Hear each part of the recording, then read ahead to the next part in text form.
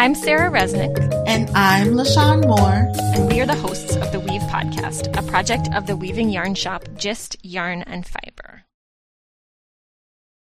Hello, hi everyone. I know it's been a while since you've last heard from me, but I am excited to be back. In this week's episode, I'm speaking with Leah Thomas. Born in Hawaii and based in Brooklyn, Leah Thomas is a multimedia artist with a focus on music and weaving. Her woven work is centered around hand-looming natural fibers that she dyes with botanical pigments. Her frequent use of indigo is symbolic of her Japanese heritage, honoring a lineage of kimono makers and textile artisans in her immediate ancestry. A lifelong musician, Leah Thomas is set to release her latest record, Mirrors to the Sun, on Spirit House Records July 22nd, 2021. Additionally, Leah channels her studies in traditional herbal medicine into a boutique line of seasonal hand-harvested herbal products under the name All in All Apothecary. Hello, Leah. Welcome to the podcast. Thank you for joining us today. Hi, thanks for having me. Can you start out by introducing yourself and telling our listeners how you began working with fibers and music and how all of those parts of your creative practice really work together? Sure. So my name's Leah Thomas. I'm a musician and a textile artist and an herbal enthusiast. I always say I love the plant people. I got started with music first. That was kind of the first love in my life. My parents are both really artistic people in their own ways. My dad played music and also actually had a textile design company where he worked with like Balinese textile artisans when we were really young, before I was born and into my early childhood. So I was always kind of surrounded by like creative people and just always being encouraged to kind of pursue any medium that I wanted and to just explore and, play and chase my ideas. And music really got a hold of me when I was 4 or 5. I started playing piano. I kept that up and then switched to guitar and got into rock and roll when I was like in my teenage years, recording myself and writing songs and all that. And that's really been my main, and kind of, other than some drawing and stuff, that's really been my main practice creatively for most of my life until my early 20s when I kind of spontaneously had like an epiphany about textiles, that like they weren't just, like fabric isn't just for making clothing. Like you can also make artwork out of it. And it was like this total, like, oh my gosh, like aha moment for me. Cause I felt like a lot of my, my dad's involvement in textiles and all my grandparents from my mother's side. My great-grandmother was a kimono maker. My grandparents and her maintained a kimono like custom workshop in Tokyo. And I grew up visiting them. So I was always surrounded by this kind of world of textiles, but I never really made the connection that it could be sort of funneled into a more like singular artistic practice, like in a way that felt more expressive of who I am and not just, to make a piece of beautiful clothing or something like that. I thought it was really exciting that you could make paintings in a way out of, what most people think of as like, ooh, a piece of art that I would hang on my wall. It's like, oh, that can also be made out of fiber. Whoa, I want to do that. Yeah. That's so beautiful to have all of those different aspects kind of communicating and showing up in your work in different ways. I'm really curious, and I ask this because I really enjoy learning about how artists really navigate all of the different talents that they have and how they come together. So I'm curious if you feel that your music informs your textiles or if your textiles inform your music, and how does Apothecary kind of play into all of these different themes that show up? Yeah, that's such an interesting question. I I feel like there's certain similarities in terms of the kind of like that you're using a tool, you know, when you're weaving a piece of fabric or whatever it is that you're creating on a loom, you're using the loom and you're working with this kind of machinery in the same way that when you're working on a song or you're playing a song or whatever. I play guitar. It's my main instrument now. You know, I guess some people would just sing in which their tools would be their voice, but there is this kind of like element of working with an instrument or tool of some kind that I feel like there's a similarity there, but I kind of put weaving and music in very different spaces in my mind. They kind of bring out different things from my subconscious or my creative side in very different ways. I feel like with weaving, I love how finite and tangible the end product is. You know, you can like cut like that moment when you're cutting a piece off of the loom and you're just like, yes. It's so satisfying. Whereas with music, it's much more abstract. It's very subjective. You never really know if you've like, you know, quote unquote, like finished a song. It can be kind of a more ambiguous exploration. And I love that with weaving, I get to kind of turn off my mind in a way, and I really just get into the visual aspect of it and the rhythm and the textures. And I don't really make plans or designs most of the time when I weave. So I love the, like, there's one direction you go, you know, left to right with your weft. You can make some, you know, squigglies, but generally it's kind of like this weft and warp. And I love that the confines of that and what you can do within that structure still feels like there's so many options, but there is this kind of container for the energy. And I think it's really like a different kind of meditative practice than music. And I find that really, really like soothing. I kind of go in really heavy phases between weaving a lot or, you know, working on a record or something like that. It kind of comes in like long rolling waves of months at a time sometimes, where I won't do much weaving, and then I'll just be obsessed with it. Yeah, I completely understand that, because I feel like I work in the same way, where I compartmentalize the different things that I do. There are small moments where I'm like, oh, I can see how this is living through this, but I can imagine the satisfaction that you get from the different freedoms that you have, you know, like feeling the feeling of having a finished piece, whereas music kind of has this very whimsical, ephemeral quality. So yeah, I can definitely see that. I'm really curious where you developed your fiber skills. Did you learn in school? I know you mentioned, you know, having a family with creative background, but how did you get specifically into using looms and really developing and honing in on your practice? Yeah, I'm super self-taught. I really just like went down the YouTube rabbit hole for the first year that I was picking up weaving. And I went to this like week-long camping women's like skill sharing gathering. And that was like the first time that I really like saw other weavers displaying their work and, you know, like showcasing them as like artworks. And I was like, oh, very cool. And I came home from that experience not having like done any actual weaving workshops there, but I came home and I was like, I kind of want to try that. That's looked really cool. And I literally just, you know, like any good millennial will do,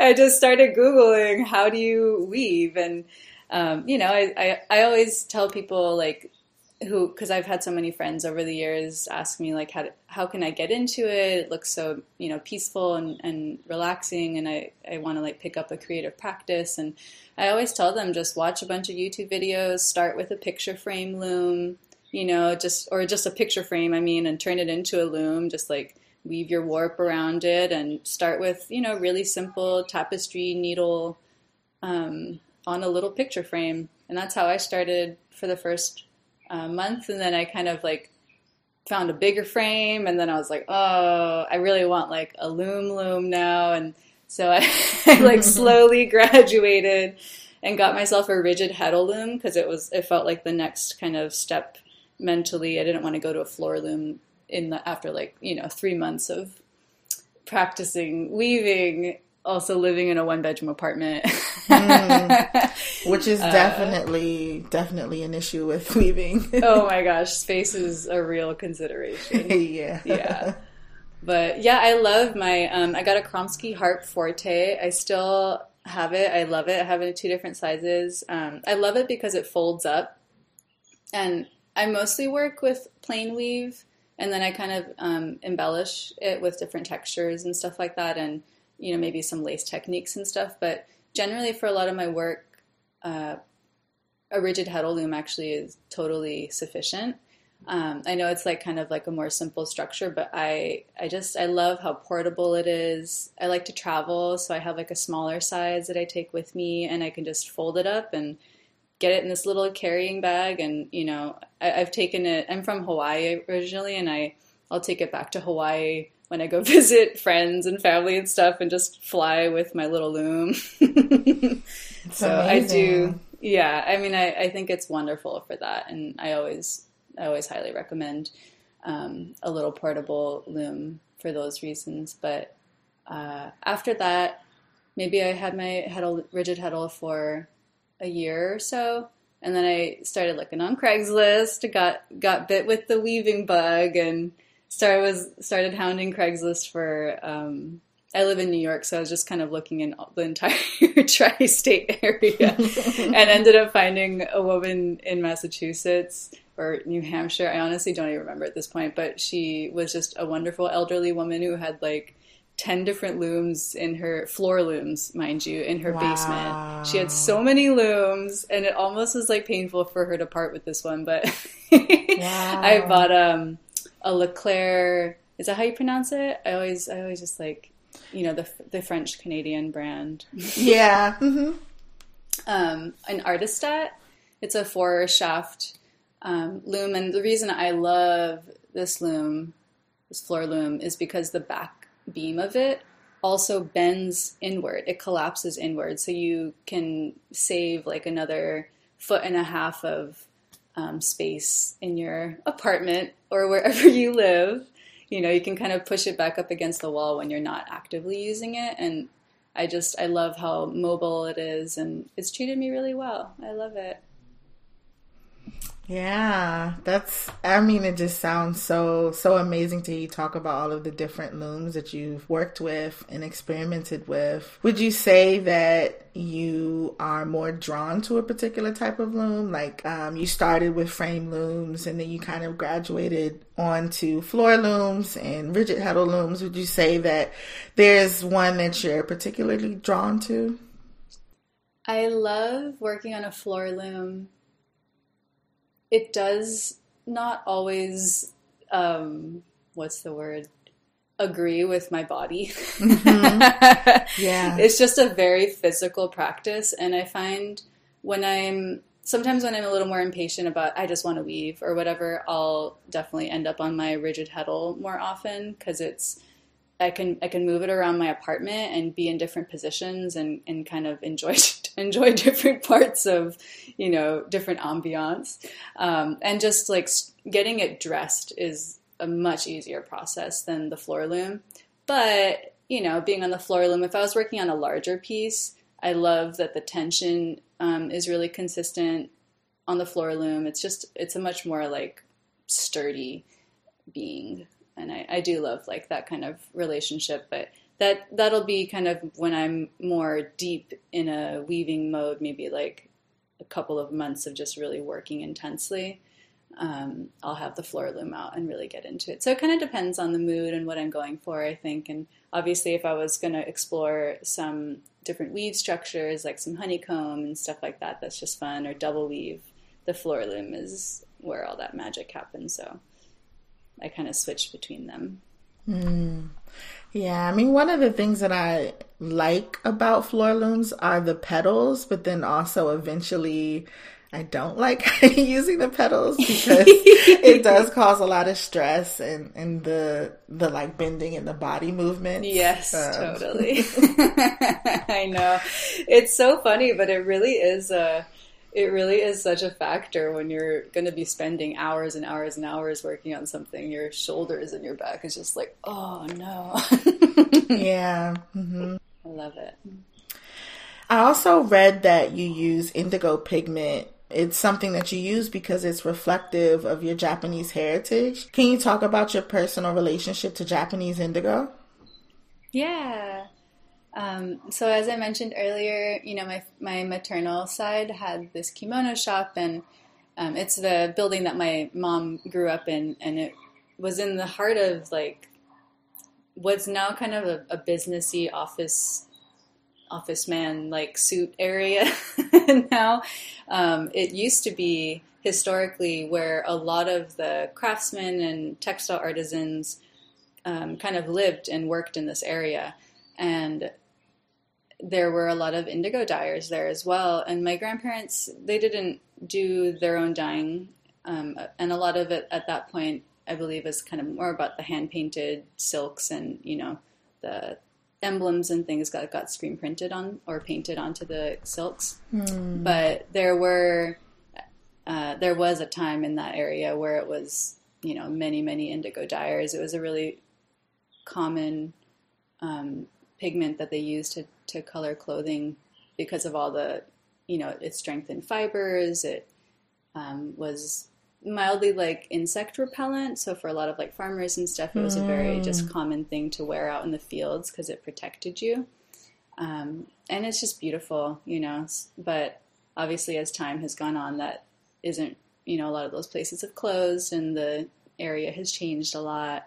But I always wish that I could like go back in time and see that area when it was really bustling and happening and people were, weaving all the obis, those belts for the kimonos, and all the crafts were really alive. But yeah, so kind of, I don't have a direct tie to indigo per se, but when I work with indigo, I think a lot about my great-grandmother especially, and when I'm weaving as well. It's not something that I really connected when I first started weaving, but as I kind of got more involved in the practice, I started to feel this like, oh, I feel this kind of like presence, like I'm thinking more about my great-grandmother. I was just started thinking more about like all the history of textiles on that side of my family. And when I stumbled onto indigo, because I started getting, along with my weaving practice, I started exploring natural dyes and stuff because I just never really loved, I'm always trying to reduce my environmental impact, So from the get-go, I was like, okay, I want some color. How do I get it? I'm going to look at some plants. And when I came across indigo and really got excited about the multi-layered process and just how much is involved with it and the historical significance in Japanese culture, it did feel like a very full circle moment for me. And so I try to embrace that and lean into it when I'm working with that color and working with textiles. It's not like a super, like I do this for my great-grandmother or anything like that, but I think it's really, it makes me feel really good to just have some kind of a string of connection to my ancestry in that way. It feels nice to kind of carry on the spirit. Yeah, that's so beautiful. I like that you brought up spirit and spirituality because I do feel that there's a presence in the work that you make, whether it's the music you create or your weavings, and even just how you have kind of talked about your connection to textiles and some of your thought process. Can you go a bit more into depth with the spirituality or the aesthetics or what kind of motivates you to create? Yeah. I think generally I'm always, the root of my inspiration is always in nature.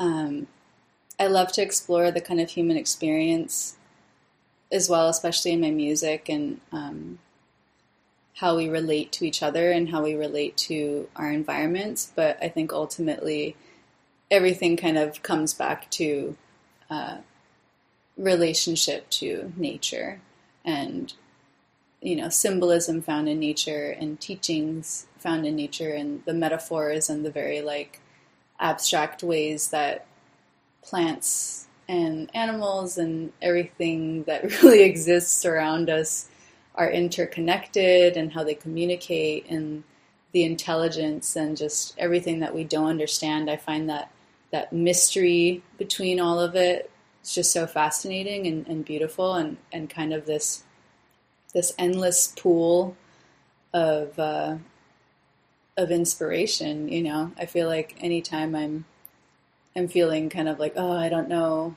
what to work on, it's just like, well, I mean, open your eyes, go for a walk, Yeah. like get out of your head, like just go witness a tree in even the park or whatever. There's just so much to take in, and just the beauty of life and the resilience of plants and the ephemeral nature of seasons, and all of the cycles and characters that live around us that don't really have voices. They might not communicate in our tongue, but they have so much going on, and I feel like it's really always a treat to kind of peek in, and I feel like a lot of my work explores what I see and what I feel, little reflections of moments that I have with mostly plants. Mostly plants. That's so beautiful. And can you talk about an enchanted loom? So an enchanted loom was a showcase that I did last year. It was a group show. I had a couple pieces in there. It was a really beautiful show that was curated by Doppelganger Projects. But yeah, I had some of my indigo works in there. I'm excited I have another show coming up later in October this year at the Southern Utah University. That's another group show. I'm really excited. The theme is all about artists who kind of, explore relationship to nature. So it really expands on that theme. I'm excited to see how that goes. Beautiful. And kind of staying on the subject of nature and exploring nature, you have All in All Apothecary. Can you talk more about this business that you're working on and what inspired you to start it? Yeah, thanks for asking about that. It's my little baby project. I've had the apothecary very, very small batch. It's a very small batch project, but something that's very dear to my heart, and I've been doing this work for maybe 7 or 8 years now. It's basically a line of seasonal herbal products that I make. Includes like perfumes and oils and salves, lip balms, and a few tinctures.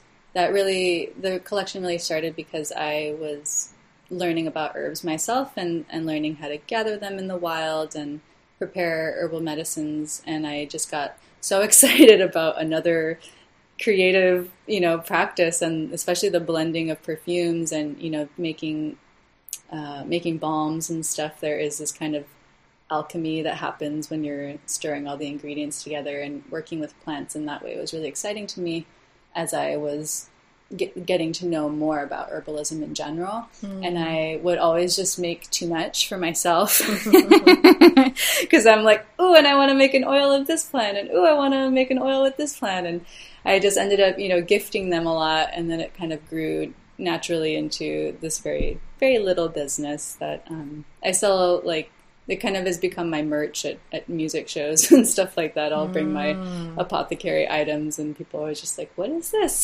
That's such cool merch to get at a music show. Like, that's amazing. It's really fun because I feel like people get maybe a little overwhelmed and they're like, oh yeah, herbal medicine, or, I've always wanted to learn more, but there seems like there's so much information, and, I feel like they're just these little offerings, and they can be maybe a little gateway to people seeing the plants that are around them in a different way. A lot of my products are made with, I don't harvest them literally in New York, but I gather things mostly in Vermont, but, they're very familiar. They're very common plants. There's like plantain or lavender or St. John's wort and things that you might see in many, many places around the world. And I think it's really exciting to be able to kind of make the connection for some people that, like, this is a healing herb and it grows everywhere.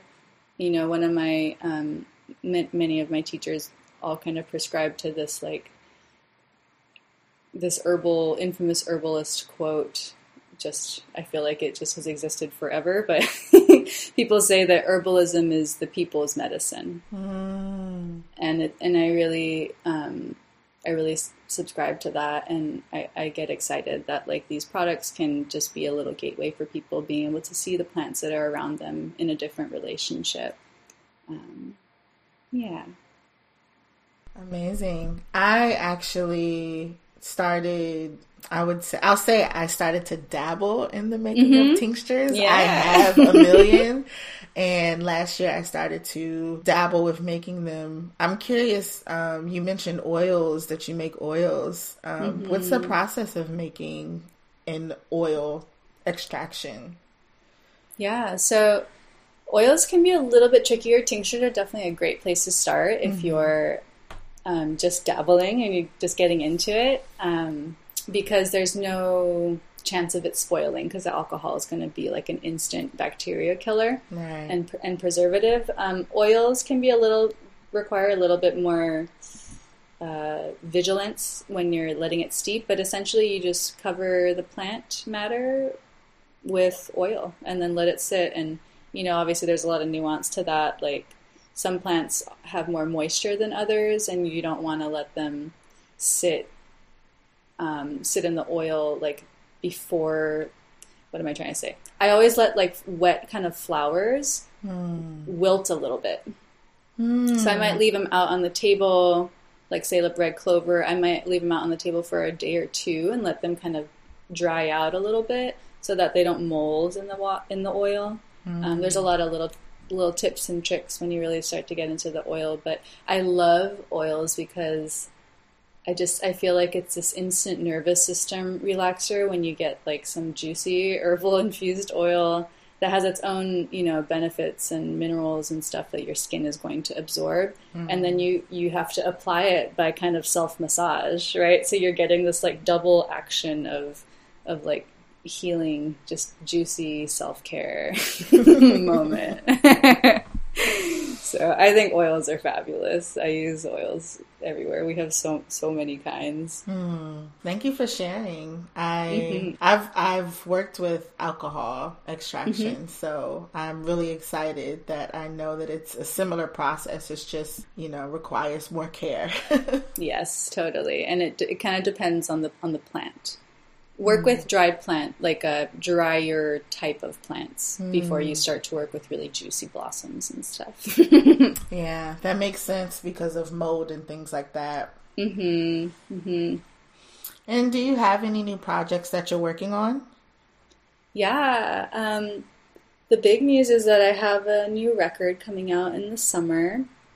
So I'm really excited about that. We're going to be sharing some music videos in the months leading up to it. I believe right around the time this episode will come out, the video for a song called Hummingbird will be out, and people can check that out. I have the group exhibition that I mentioned earlier that will be going on at the Southern Utah University in October. I'm excited for that, and those are kind of the big things. The album release is what I'm most involved in right now. So I'm already, like, eyeing my loom and just being like, hold on one more minute. I'll get back to you soon. I'm really missing weaving. It's been a very music heavy couple of months, and I'm excited to get back to my loom. And where can people go on social media and the internet to learn more about your practice, support your apothecary, listen to your music? What are some of your social media handles? Yeah, so I'm not super active on Instagram as much as I used to be. I'm trying to set some boundaries for myself. But I am on Instagram. Yeah. I'm like, I have no self-control. I go in waves. But yeah, I'm on Instagram. My handle is Leah Thomas with no H, and maybe you can put the links or something in the description. But my website is probably the best place to keep in touch, because I kind of it's the accumulation of all of my art practices, and my apothecary shop is also on my site. And my site is leah.com. Amazing. It's been really beautiful talking to you today. And before you go, I have one question that we ask everyone that joins the podcast. And that is, do you have any advice or words of wisdom to share with weavers and textile enthusiasts? Such a good question. I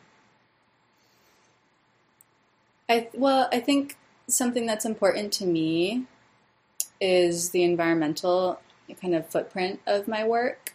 And so maybe I would encourage people to just think about materials and where they're sourcing things. Could they find someone that's using, if you don't dye your yarns yourself, can you find yarns that are either recycled or upcycled, or maybe dyed with inks that aren't as damaging to the water supply of places where, industries where they're being dyed. Could you get excited about working with natural fibers? Could you source natural fibers more locally? Could you source them on Gist? Am I right? Wonderful. It's a great idea.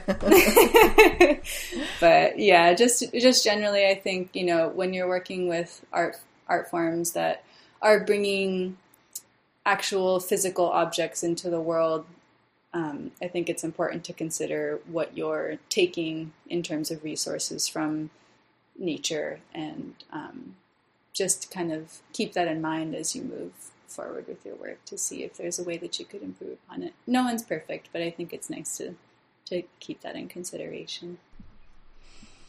Beautiful. Thank you so much. It's been amazing talking to you. Thank you for having me. I appreciate the questions and the thoughtful conversation. Absolutely. That's a wrap. If you're interested in learning more about Leah's work or to listen to some of her music, you can find links in the show notes at www.gistyarn.com/episode-139. Thank you for tuning into this week's episode. Until next time, happy weaving.